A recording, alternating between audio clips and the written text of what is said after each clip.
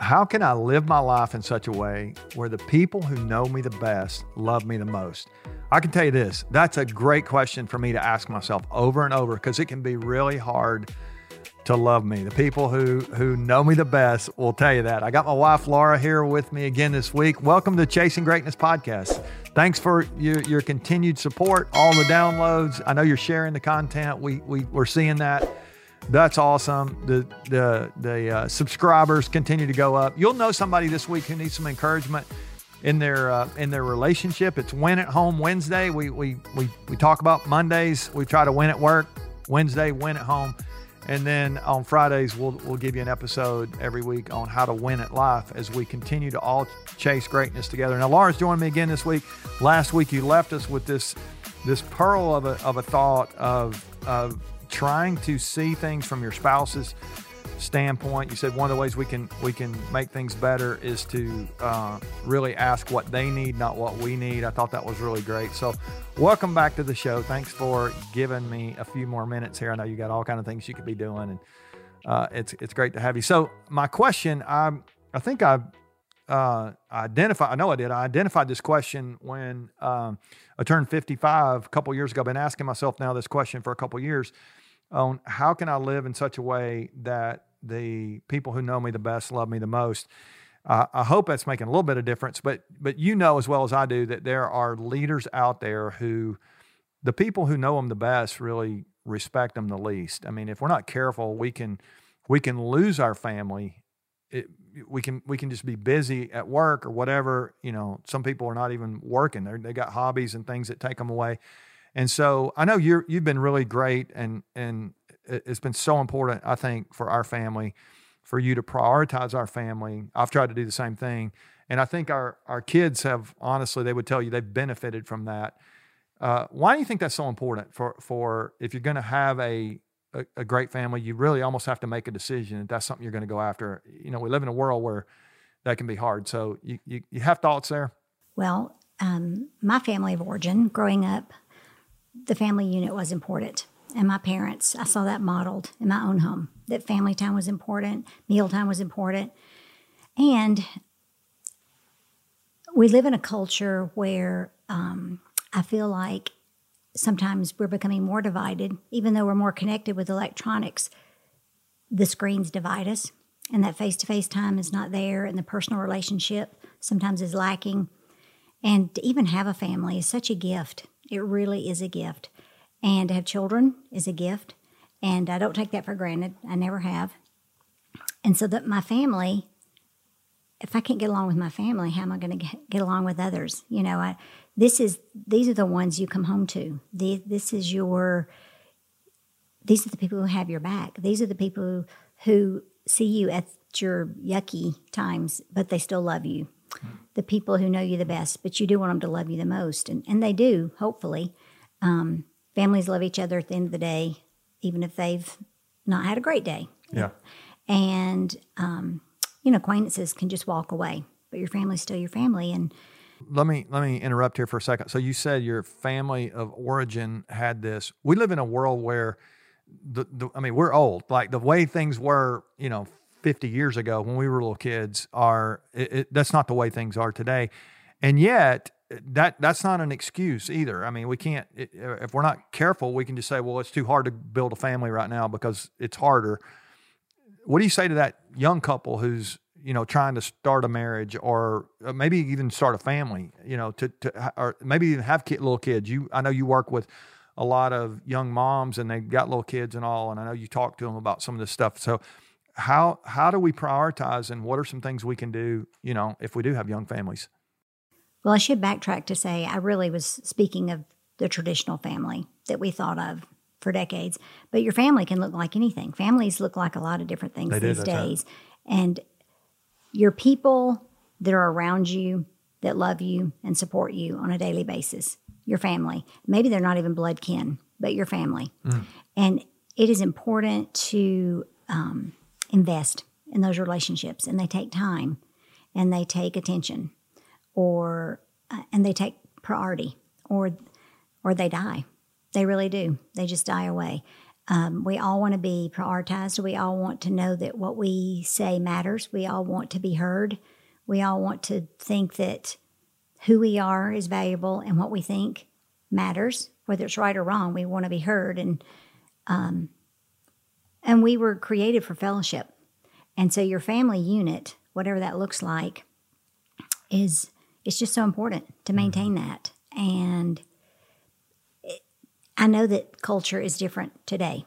And well, let's sort of go there. Okay. As you think about technology, we see times in restaurants, you'll see a family sitting around the table and everybody's got a phone up, and Right. like technology really can destroy intimacy if we're not careful. for sure. What are some things we can do to guard against that? I mean, other than just turn it off, but like you got Well, I some feel like thoughts? this is just such common sense, but Yeah, but it obviously put some it of us away. need to hear that. Yeah, put it away. There are times, no phones, no technology, no screens, no television. Yeah. I mean, people lived 100 years ago without all these things. Yeah. We don't have to have them to live and breathe and have our being.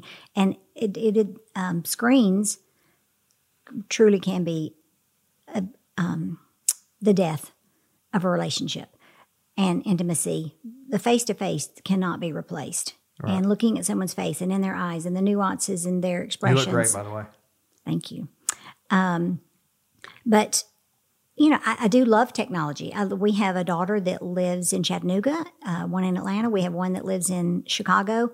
I love FaceTime. I just FaceTimed with my daughter earlier today. I love technology that I can My still. daughter too. Your daughter too. that, that we can connect with, with our children Yeah. as they're far away. I think one of the things that we've done, I mean, we struggle with this too. There'll be times you're saying something and I'll be in the middle of something else, or I'm saying Right. something, you're in And the we're middle not of really something. listening. We're not careful. And we would say that's a priority to put this down, but are we really putting it down when it's time to put it down, is important. But one of the things we have done is we have kind of sectioned off areas to a degree. We've got a place where we do have a television, but it's in a certain place. We don't have a television in every room. I'm not saying if you do have a television in every room, that's wrong. But for us, we've chosen not to have a television in our bedroom. We don't have one in the kitchen. We don't have one we don't have a game porch with one. We've got a television, and we've got another place that we can watch television if we want to. So I think there's some boundaries that we can set up to help us go back to even what you said last week to improve our communication. I mean, when it's time to be with somebody, are you with them, or are you just, you're present, but you're not really with them? Well, I think your technology, you either control your technology or it controls you. That's good. And so the main thing is you can own 100 televisions and have one in every room. Are they turned on or are they turned off? Right. Are you engaged with technology or are you engaged with people? Yeah. And so technology helps you engage with people. That's great. Yeah. But in the end of the day, you need to control the technology. Talk a little bit about face-to-face. You said a moment ago something that I thought was interesting, and I actually read something just yesterday that the loneliest group of people in the U.S. right now, the people who are struggling the most with emotional issues, depression, all that, are women from 41 to 57. And it talked about how they're so dialed in on technology, but they're missing a lot of face-to-face. I know you spend a lot of time with people face-to-face. That can be life-giving. And I know we're in a we've been in this pandemic and we've had a couple of years of isolation to a certain degree, but I think there's a difference in what did they call it? Social distancing. I think there's a difference in what I would say we should have maybe had physical distancing, but I don't know that we ever ought to live in isolation. That's not healthy. Well, first of all, it makes me really sad. That Yeah. stat makes me really sad. Definitely, Facebook and Instagram and all these social media outlets, again, they're not wrong. They're not bad in and of themselves, and they're a great tool. However, they can just easily be a crutch for a really personal, meaningful relationship. Yeah, and don't you think community, those relationships you're talking about, has been so great for us through the years? Like I can't imagine trying to navigate 35 years without friends and people, and you get around another marriage, you see what they're doing, you're going, that looks like we need to do some of that, or we don't need to do that, kind of thing. I mean, sometimes it's inspiring, sometimes it's challenging, sometimes it's sobering. I mean, Well, if I'm just thinking of memories over the last, let's just say 3 decades, what are my favorite memories that concern people? It's not how many hours I was on Facebook looking up certain things about people or watching TV. It is a crazy game night. It is being with people, eating with people. A dinner, yeah. The craziness of the house when all the kids are home. And I just love that. Absolutely love it. Community groups, all these years that we've had, small groups, youth groups. I wouldn't trade it for anything. Yeah. Just doing life with people. And I think now that we're at this season where everybody's grown and gone, we have to, that's so important. We have to, you have to be intentional. We have to work out more. We're, again, in this pandemic, it's crazy. It's been crazy to do that. But I think, with this weekend, we're going away. We're going to be with some, people. It'll be fun to get to do that. It'll be great.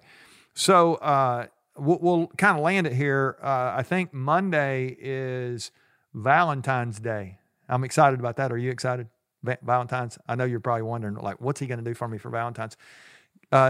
Give us an idea of what could we give us a Valentine's idea. I'm excited about it. I'm fired up. Valentine's idea. You got a Valentine's idea? Anybody out there listening? Last minute little gift or something that they can do for their spouse. Maybe there's a husband listening out there. Maybe there's even a wife listening that you can kind of share, like what you've got planned. I don't know. Put me on the spot there. You got a thought? No, you got an idea I think there's a special day coming up where but I think every day we need to keep working on our relationships. But you got an idea like how to? Well, definitely. What you got? Help me here. Okay. Well, definitely one day of the year can be a bit overdone. It is a 365 thing. I got to work on this relationship 365. Not that I couldn't do a grand gesture on February 14th. Or anyone. Chocolate. Exactly. We have enough chocolate left over from Christmas. Yeah, we do. That's true. Which is good. We haven't been eating that. It is fun to do something special you hadn't done before, or even just revisit some place or a restaurant. I mean, that seems so trite, but something, you haven't done in a while, but something that's meaningful to you. Honestly, again, a genuine connection with a person, and that you let them know you love them. Write them a note. Extra conversation maybe about their values, some of the stuff you talked about earlier. Time well spent. Yeah, it's just really a connection with them, whatever that might look like. And everybody likes different things. Some people like an adventure, and some people like a restaurant, and some people like whatever. Just a nice, quiet dinner at home. Right. But the genuine connection and intentionality to say, but not just that one day, not just February 14th. What do you love about them? What do you like about them? What drew you to them? What you appreciate about them. Yeah, I like that. I think it is a good time to re-clarify. And I think there are these moments, these holidays, these anniversaries, special occasions. I just saw recently somebody was celebrating an anniversary of when they started dating. I thought that's kind of cool that they're still remembering that. And I do think though it is easy as you get older to take for granted. There are probably people listening here who've been married as long as we have.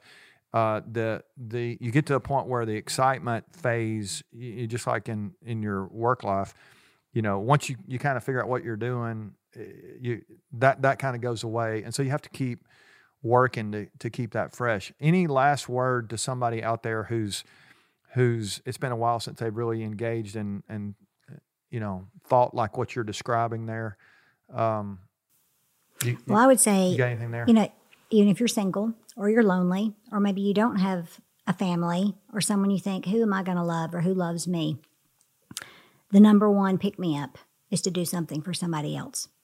It will give back to you tenfold. Love that. To love someone else. Maybe it is a widow in your neighborhood. Maybe it's your coworker that no one ever speaks to and you never even bothered to know their name. Yeah. Maybe it's, a child, at a school that you heard of, or just some family that has some need. Just, it takes so little. It could be a total stranger.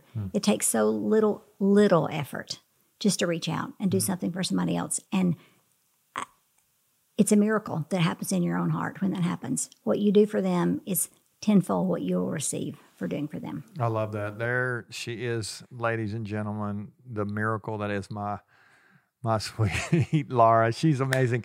And I say that because I've watched you live that out forever. You're the best person I know, and I appreciate you doing this. I think it'll help some people, not just to have a better marriage, but I think what she said there at the end, again, just like last week, that if you want to chase greatness, help somebody else be great. Make it a great day for somebody else this weekend. We have some people in our neighborhood that they live alone. We've got some people in our family that live alone. You know, what can we do to make sure that they feel loved as well? And so I think what you said there at the end is just great. I appreciate that. So hope you'll share it with somebody.